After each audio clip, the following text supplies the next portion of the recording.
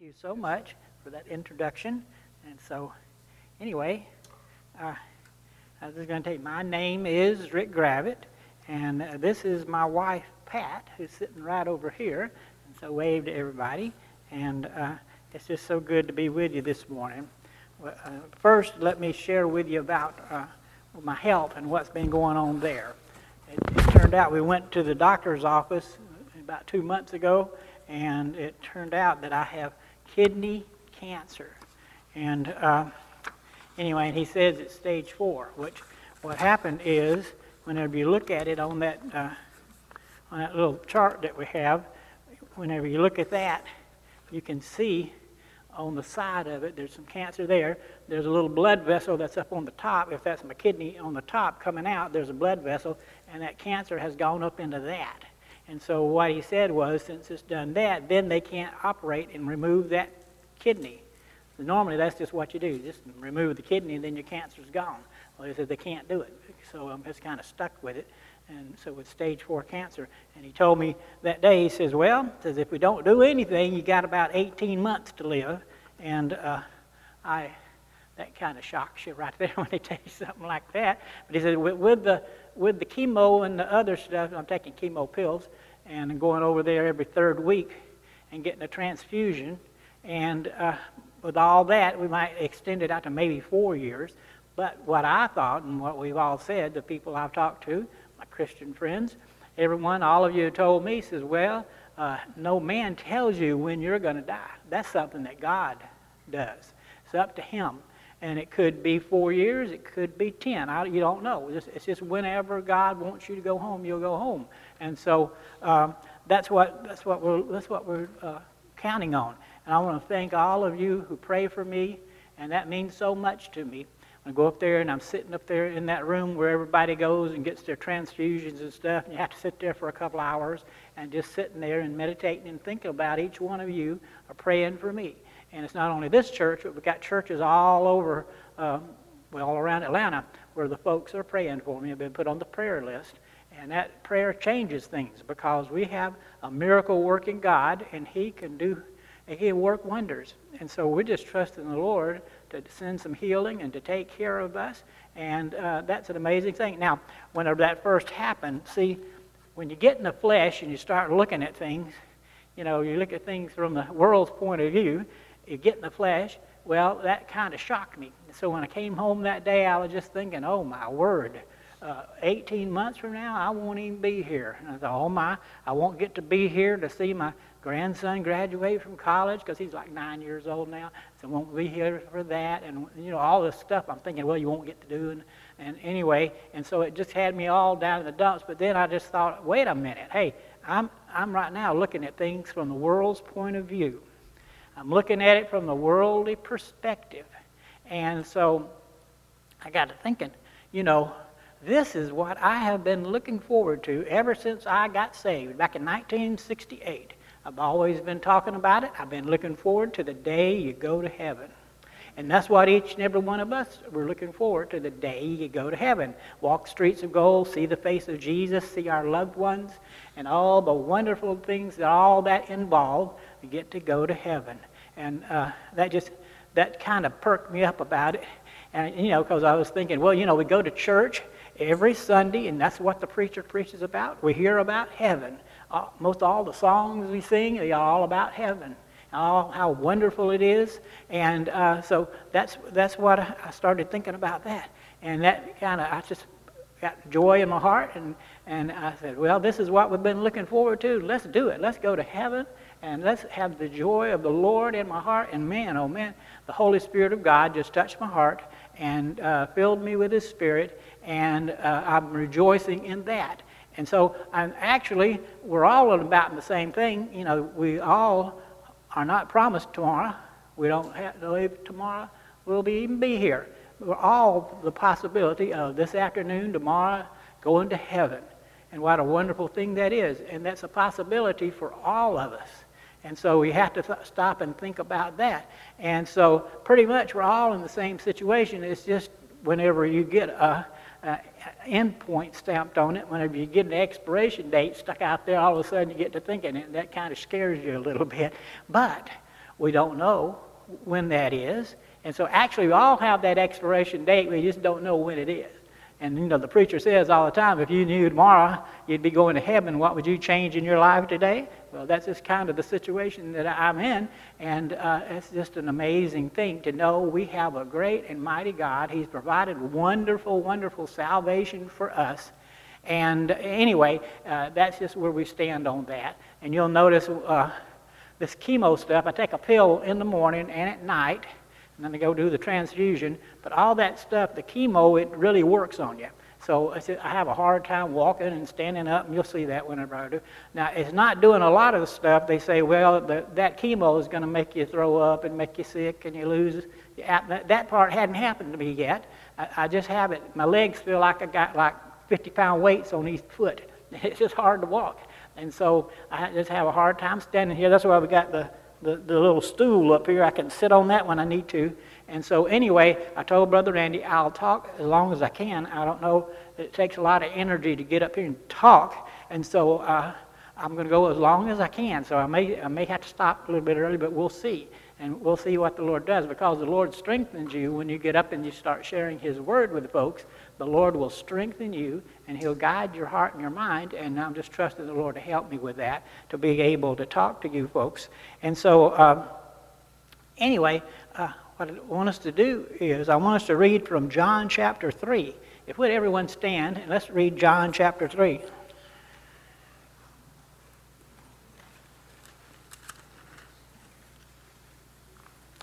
As you know, this is the passage that talks about Nicodemus. And it talks about how he comes and talks with Jesus. Let me start here in verse 1. There was a man of the Pharisees named Nicodemus, a ruler of the Jews. The same came to Jesus by night and said unto him, Rabbi, we know that thou art a teacher come from God, for no man can do these miracles that thou doest except God be with him. Jesus answered and said unto him, Verily, verily, I say unto thee, except a man be born again, he cannot see the kingdom of God. There you have it, right in the Scriptures. If you're not born again, you'll never go to heaven. And that's what he told Nicodemus. And then Nicodemus saith unto him, How can a man be born when he is old? Can he enter the second time into his mother's womb and be born? And Jesus answered, Verily, verily, I say unto thee, except a man be born of water and of the Spirit, he cannot enter into the kingdom of God. That which is born of the flesh is flesh, and that which is born of the Spirit is spirit. Marvel not that I said unto thee, You must be born again. The wind bloweth where it listeth, and thou hearest the sound thereof, but canst not tell whence it cometh, and whither it goeth. So is every one that is born of the Spirit. Nicodemus answered and said unto him, How can these things be? Jesus answered and said unto him, Art thou master of Israel, and knowest not these things? Verily, verily, I say unto thee, we speak that we do know, and we testify that we have seen, and ye receive not our witness. If I have told you earthly things, and you believe not, how shall you believe if I tell you of heavenly things? And no man hath ascended up to heaven, but he that cometh down from heaven, even the Son of Man which is in heaven. Verse 14, And as Moses lifted up the serpent in the wilderness, even so must the Son of Man be lifted up, that whosoever believeth in him should not perish, but have eternal life. For God so loved the world that he gave his only begotten Son, that whosoever believeth in him should not perish, but have everlasting life. For God sent not his Son into the world to condemn the world, but that the world through him might be saved. And he that believeth in him is not condemned, but he that believeth not is condemned already, because he has not believed in the name of the only begotten Son of God. And this is the condemnation, that light is come into the world, and men love darkness rather than light, because their deeds were evil. Let's bow for a word of prayer. Dear God, I pray that you'd bless this scripture and add it to our hearts. Sweet Spirit of God, lead us now and show us what you would have us to see. And Lord, teach us from your word. And I pray that each one here will respond, whatever you speak to our hearts, that we will obey and do what you tell us to do. And Lord, I pray that the sweet Spirit touch us now during this time. In Jesus' name, Amen. And you may be seated. Now here we have the account of Nicodemus, and he comes to Jesus by night, and he wants to talk with Jesus, and he has a definite question that he wants him to answer. And so Nicodemus, the scriptures tells us here in verse 1 and 2, talks about the fact that he is a ruler of the Jews. He's a ruler of the Jews, and he's a Pharisee. And so what that means is Nicodemus, he is what you call a leader of the Jews. He's a member of the Sanhedrin. He is also a Pharisee. Now, as a Sanhedrin, a member of the Sanhedrin, he is like one of our modern-day senators. He'd be about the same as being a senator right now, or a justice on the Supreme Court. So all of that he does is part of the Sanhedrin. And then he's thinking he's okay to come and talk with Jesus. See, when he comes to Jesus, he's expecting a one-on-one, equal theological meeting between two theologians, himself, which he's proud of, and Jesus. And he doesn't realize who Jesus is. And so he's going to come in there, and he wants to have a one-on-one conversation. And they want to talk about theological things. But he's not expecting what's going to happen when he goes in there, because he's trusting in the fact that he is a Pharisee. He has the Old Testament pretty much memorized. He knows the Bible. He knows it. And he stands in the street, and people recognize that he's a Pharisee by his clothes and what he has on. You know, he has phylacteries, which, if you haven't heard about that or know about it, a phylactery is like a band that you have around your head, and on the front you put a little sign that has a Bible verse on it. And then you have a band around your wrist, and you have a Bible verse on it. And so whenever in the Old Testament it says, you know, bind the Word of God in your head, and like in your mind and on your hand. So that means you follow the Scriptures and what you think. And what it means is memorize the Scripture. And obey the Scriptures is what you do. But they take it so literally, they make a phylactery and just put these things on. And he has those things, and people know he's a Pharisee. A little boy and his dad, you know, walking down the street, the little boy say, "Oh, look, Dad, there's a Pharisee. Look at his outfit, what he's got on." And, you know, so, and then what he would do is he would stop and have long prayers. Jesus talks about that, how they stop right in the middle of the street and just say long prayers. And everybody knows they're, quote, religious.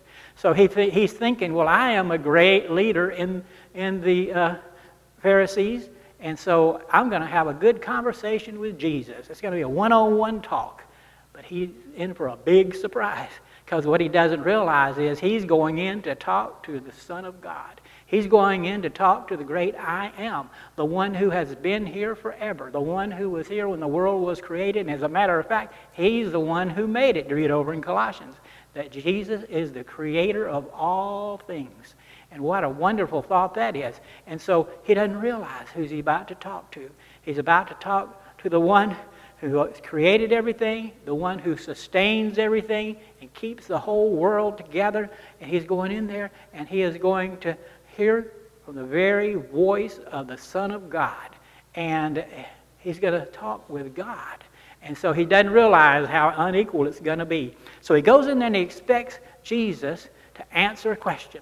And he goes in the evening, and Jesus is having his quiet time with his Heavenly Father, and he's sharing with him. And whenever he comes in there, he asks Jesus the question. And after he asks the question, Jesus shocks him, because it didn't matter that he is a great Pharisee, a member of the Sanhedrin, that he was like on the Supreme Court, and he was a ruler of the Jews and made laws and made sure people kept the law. All that didn't matter at all. Jesus just looked at him and said, "You must be born again." All this doesn't matter. It doesn't matter how much you're in church and how much you know the Bible and all the things you think you're doing. No, he was not right with God. He needed to be saved. And Jesus told him, "You must be born again." And then, of course, that kind of shocked him. Now, Nicodemus, he's thinking in a worldly sense, and he says, "How can this be?" He says, "How can a man be born when he's old? Can he enter the second time into his mother's womb and be born?"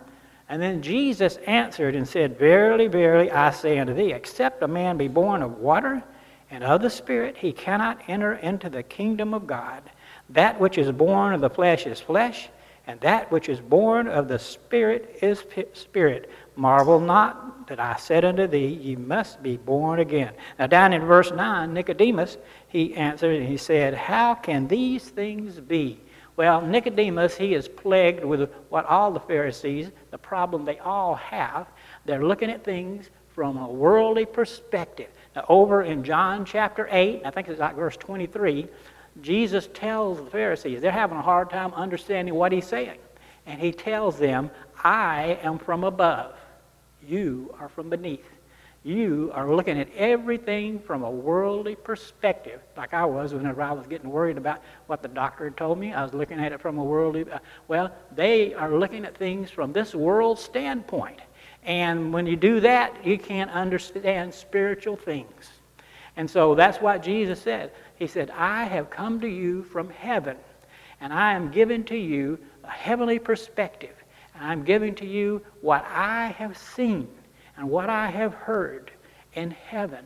Now see, John presents this perspective a lot in his scriptures, and the fact that Jesus is from above and we are all from beneath.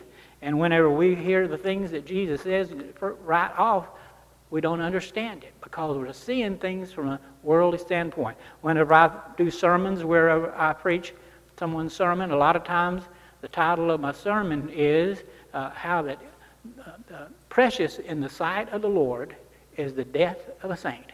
And I say, how in the world? You may ask the question, I ask the question, how can something that hurts me so much and makes me feel so bad be precious to God? Well, it's because God, from his perspective, is looking at things. He is looking at us, and he is saying, aha, I can have you in my very presence now. I can bless you like I never could bless you before. See, in this life, we have the things of this world that get in the way of God blessing us. A lot of times God's having to punish us, and God's having to correct us, and he can't be blessing us like he wants to because he's got to correct us. But once you get to heaven, all that's put aside, and he can hold us close and love us.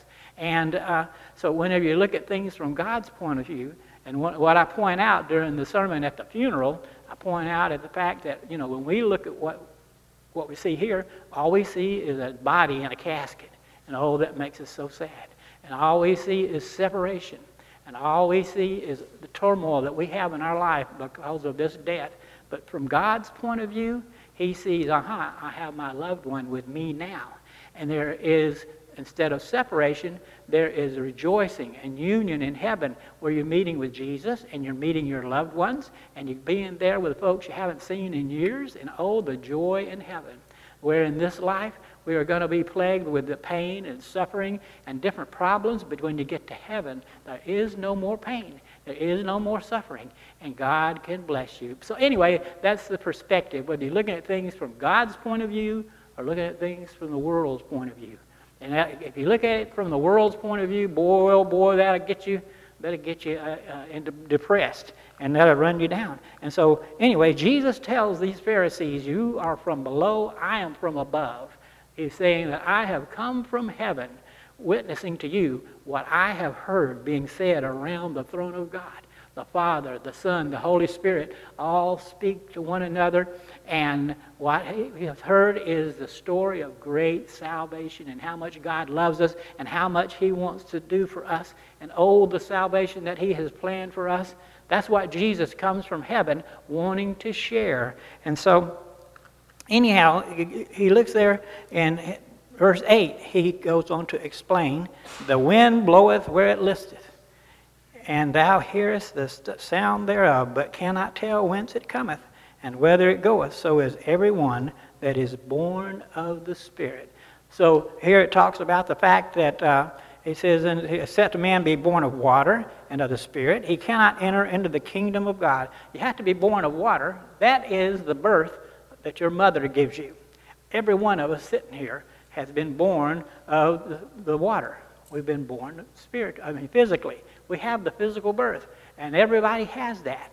Well, but Jesus says you need a second birth. You need to be born again, and that is of the Spirit. And the Holy Spirit comes into your heart and changes your life when you're born of the Spirit. And so he goes on to explain his illustration. Now notice here he's going to give several illustrations here. This first one right here is about the wind and how it illustrates how the Spirit, which is the second birth that you must have, how the Spirit will come in and change your life. And you don't see the Spirit, but you see what the Holy Spirit does, and you feel the Holy Spirit. Notice he says, the wind bloweth where it listeth, and thou hearest the sound thereof, but cannot tell whence it cometh, and whither it goeth. So is everyone that is born of the Spirit. Now, how many people, this is a trick question. Raise your hand if you have seen the wind. Now think about it, have you seen the wind? Have you actually seen the wind? No, you haven't seen the wind. You have seen what the wind does. You'll see the trees moving out there, the leaves, and you'll see the grass blowing back and forth. And you walk out there and you can feel the wind, but you don't ever see the wind. You don't see it. If there's nothing out there for the wind to move or blow, you can't even tell that the wind's blowing. If you had a big concrete patio, or I'm trying to say parking lot, and the wind was blowing, there's no dust, there's no nothing, you couldn't tell it was even blowing out there unless you stepped out and then you feel it on your face. That's the way the Spirit of God is. You don't see the Spirit of God. You don't see the Spirit of God working. But when you ask Jesus to come into your heart, oh, the joy that fills your soul. And you feel the presence of the Lord right here in your heart. You feel that. You can feel the presence of God. And whenever you look and around in this room, you can't just by looking know who's saved and not saved. But they have to give their testimony. And by watching their lives and how their life has changed, the Spirit of God will change your life. And He will cause you to be close to Christ. He'll cause you to live for Christ. And so, anyway, what a change the Spirit of God will make in your life. And so that's the way it is the wind. You can feel the wind, but you don't see the wind. And so he's explaining all that. And then, after that, Nicodemus answered and said unto him, How can these things be? And Jesus answered and said unto him, Art thou a master of Israel, and knowest not these things? I mean, here you have the Bible, which is the Old Testament to us. You have it pretty much memorized. And you're a great leader in, I won't say the church, it's not the church at that point. You're a great leader among the Pharisees. And anyway, you don't understand these things. I can't understand that. Why don't you know this? And if he had really been paying attention to the Old Testament scriptures and the Spirit of God was teaching him, he would know. He would know what is there, and he would know about the Spirit of God and the second birth. And he says, Verily, verily, I say unto thee, we speak that we do know, and testify that we have seen, and ye receive not our witness. He says, I'm talking to you about what I know. I've been to heaven, and I have seen the streets of gold. And I've walked on those streets of gold, and I can tell you about that. And he goes on and he says, and we testify to that which we have seen. And he says, you received not our witness. And he says, I'm telling you what I've heard in heaven. I'm telling you what the angels are talking about, the throne of God. I'm telling you what the Heavenly Father is saying to the Spirit and to me, and the conversation we had about salvation. You understand, if Jesus had never come from heaven to tell us what He told us, we would never know about salvation.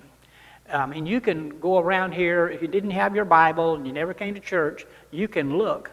And you look out and you can see the trees growing, and you can know God is a mighty God. You can hear the wind and you can feel the wind blowing. You can see the wind when it tears up stuff when you have a tornado. And you can watch and see the lightning and all the things that God does in nature. You can know that God is a great, mighty, powerful God. But that'd be all you'd know about it, just looking at the world around you. To know the heart of God, to know how much He loves you. He loves you more than you'll ever know. You have to go and listen to what Jesus said. John 3:16.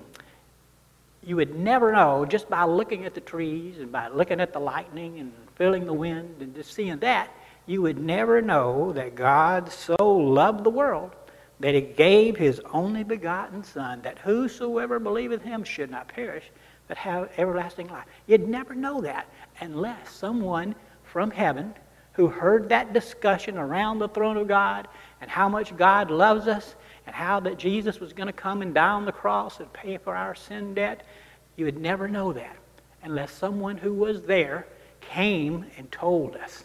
I mean, that's an amazing thing. Jesus is revealing to us things that we could never know, things that went on in heaven. And oh, the great and wonderful conversations that God the Father has had with the Son. And so anyway, that is what he's saying to him. And then he goes on and he tells him a few more things. He says right there, he says, verse 12, if I have told you earthly things and you believe not, how shall you believe if I tell you of heavenly things?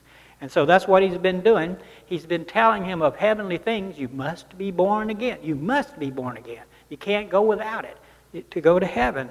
And he's telling them about the wind and how that the Holy Spirit is like the wind. You don't see it, but you feel it. And you see the results in people's lives and in your life. And now he's going to go ahead and he's going to give another illustration. In verse 13, he says, no man hath ascended up to heaven, but he that came down from heaven, even the Son of Man which is in heaven.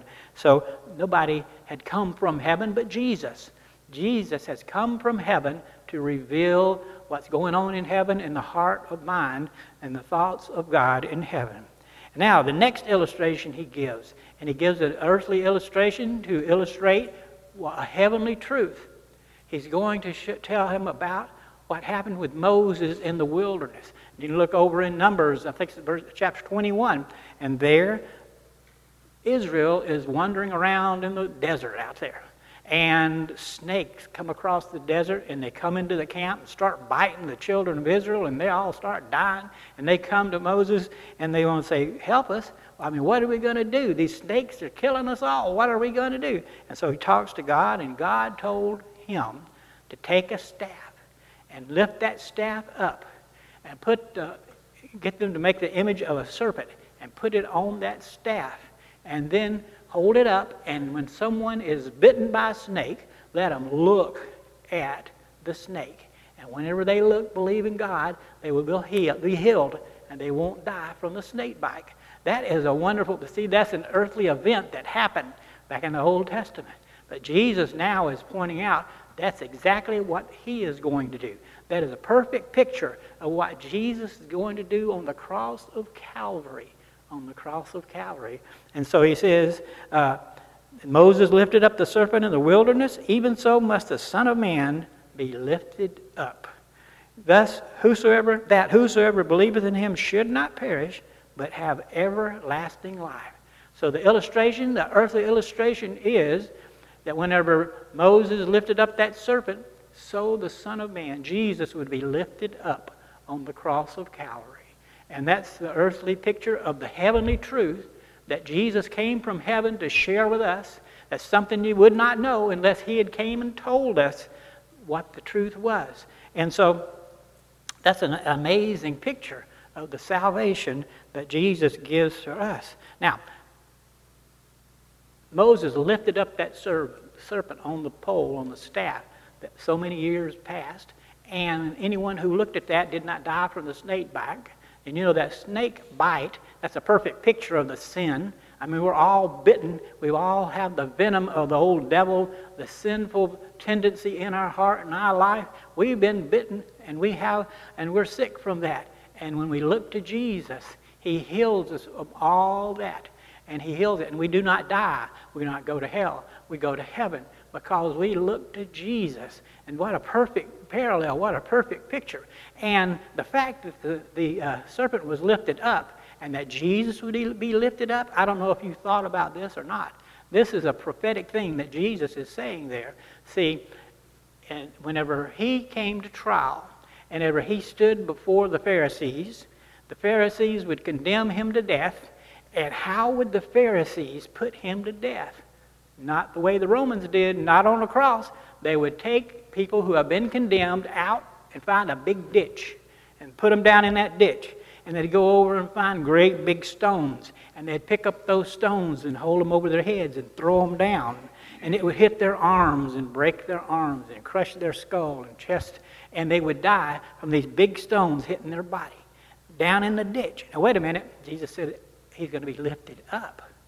Now, Jesus knew those old scoundrels, the Pharisees, when they got in there with this, they decided, because it was a holy week, that they didn't want to be defiled by putting someone to death. So what did they want to do? They wanted to get the Romans to put Jesus to death.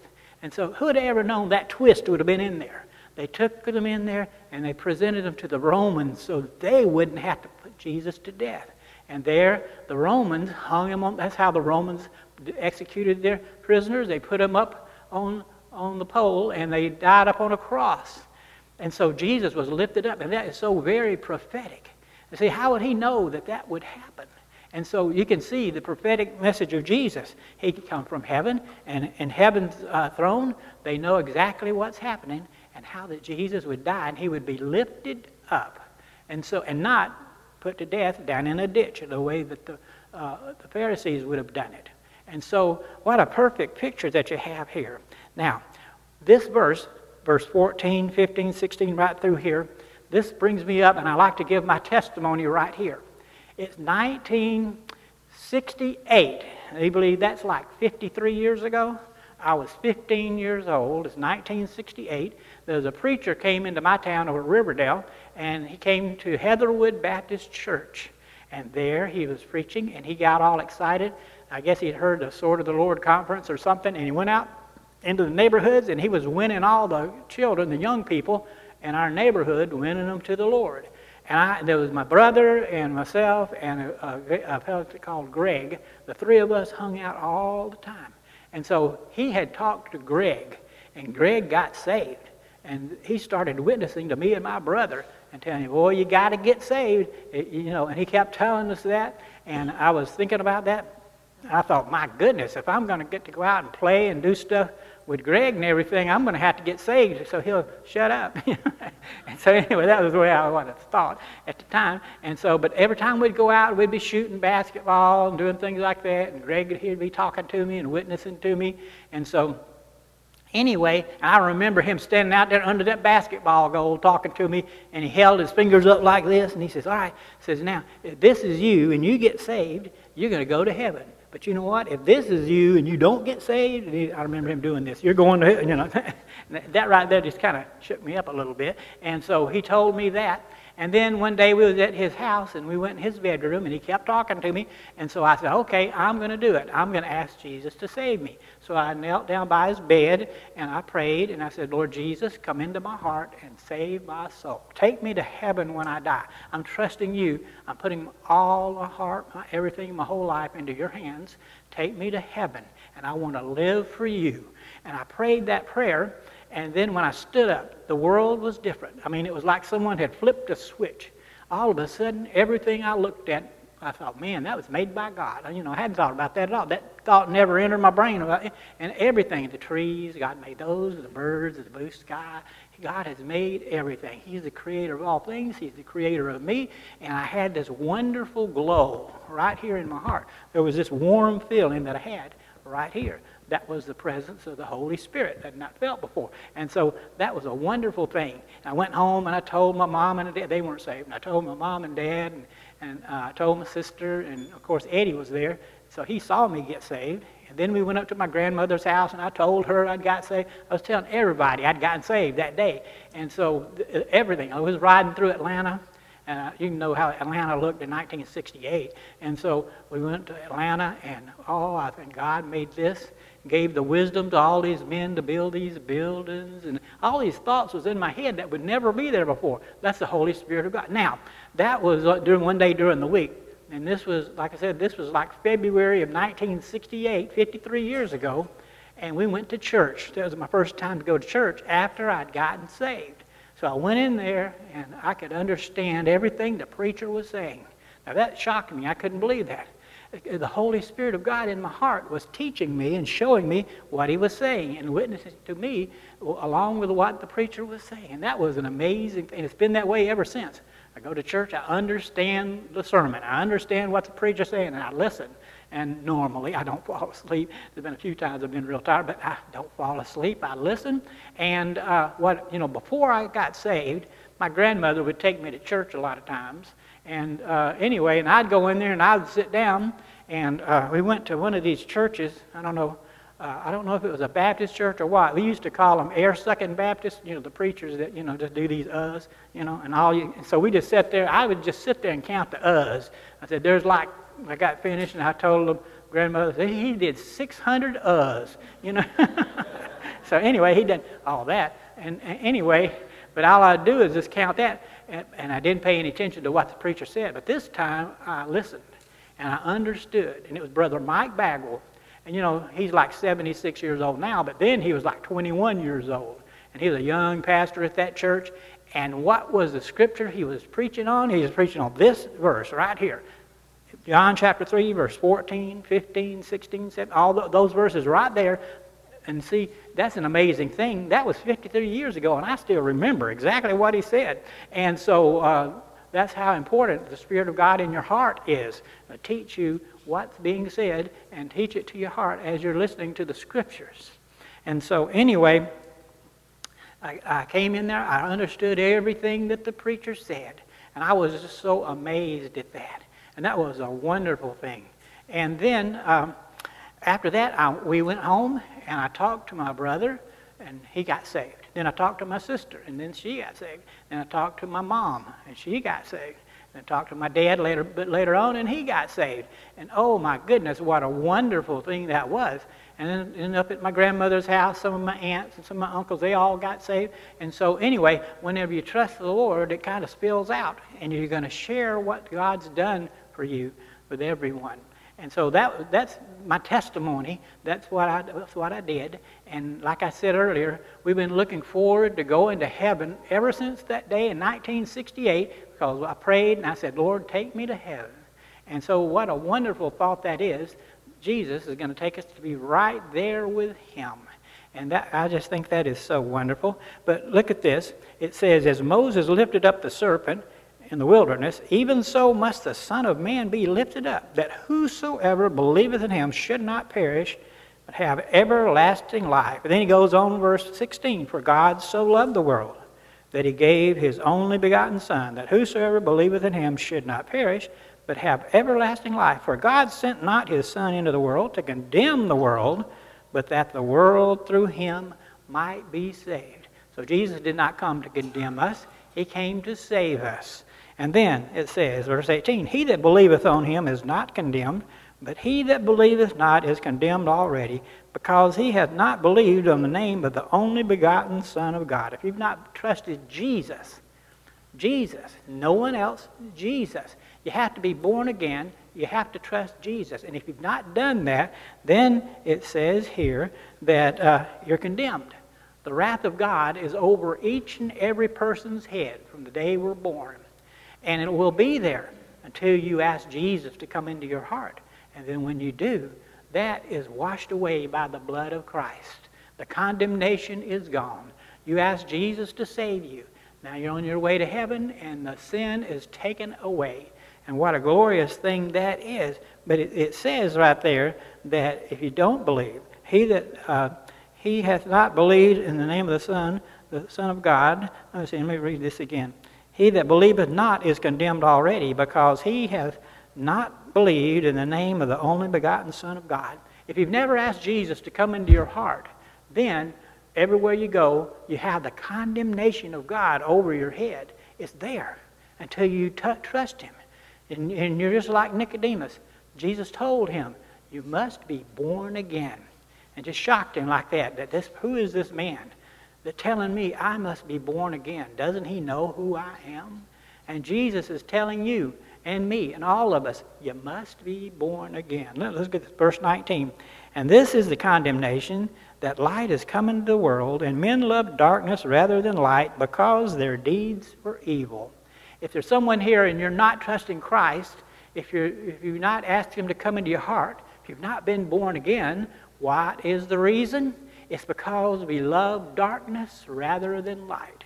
You don't want to come into the light of God's Word, the light of God's presence, and have your heart cleansed by his precious blood. You don't want to do that. You don't want to come into the light, and you love darkness. Why? Because your deeds are evil. You don't want to be seen. Why is it when someone does something wrong, they go and hide behind the building, they hide in the darkness, they don't want their sins to be seen, don't want to be in the light of day. And so that's the way we are. You avoid the presence of the Lord. You avoid trusting Christ because your deeds are evil. And that's the reason why you don't trust Christ. And so people are staying away because they don't trust the Lord, because they love darkness rather than light. And here's another thing. Every one of us, we have a need for Jesus.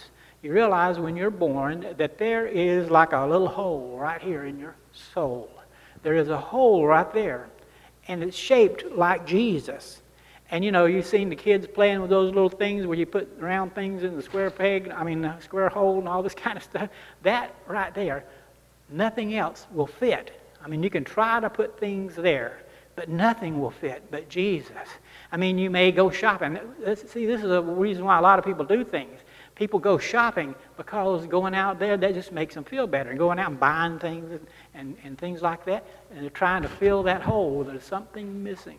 You go out and buy a car. You know, my dad, whenever I was growing up, about once a year, he'd go buy a used, he wouldn't get new ones, but he'd go buy a used car. And my mom would fuss at him, you know, by buying these cars all the time. But he was trying to fill that hole. But what it was, he needed Jesus. That's what he was looking for. And so I heard him talking about, you know, people talking about losing weight and doing different things. Said, you know, you get up in the middle of the night and you go down and you raid the refrigerator and you get a piece of cake out or you get something out to eat. But what it is, your body is tricking you. What you need is water. You're thirsty. Go down there and get a drink of water. Don't get a piece of cake. And you might lose a little more weight. And so, but your body's tricking you, and you go down there and you get something like that, when actually you just need a big drink of water. And so that's the way it is. People are trying to fill that gap with everything in the world, and that's what they're always going and looking for, but it's going to take Jesus. Jesus is the only one that will match. And whenever you have him in your heart, oh, the joy that fills your soul. Oh, the joy that comes from knowing Jesus. It'll change your life. And oh, what a pleasant thing that is.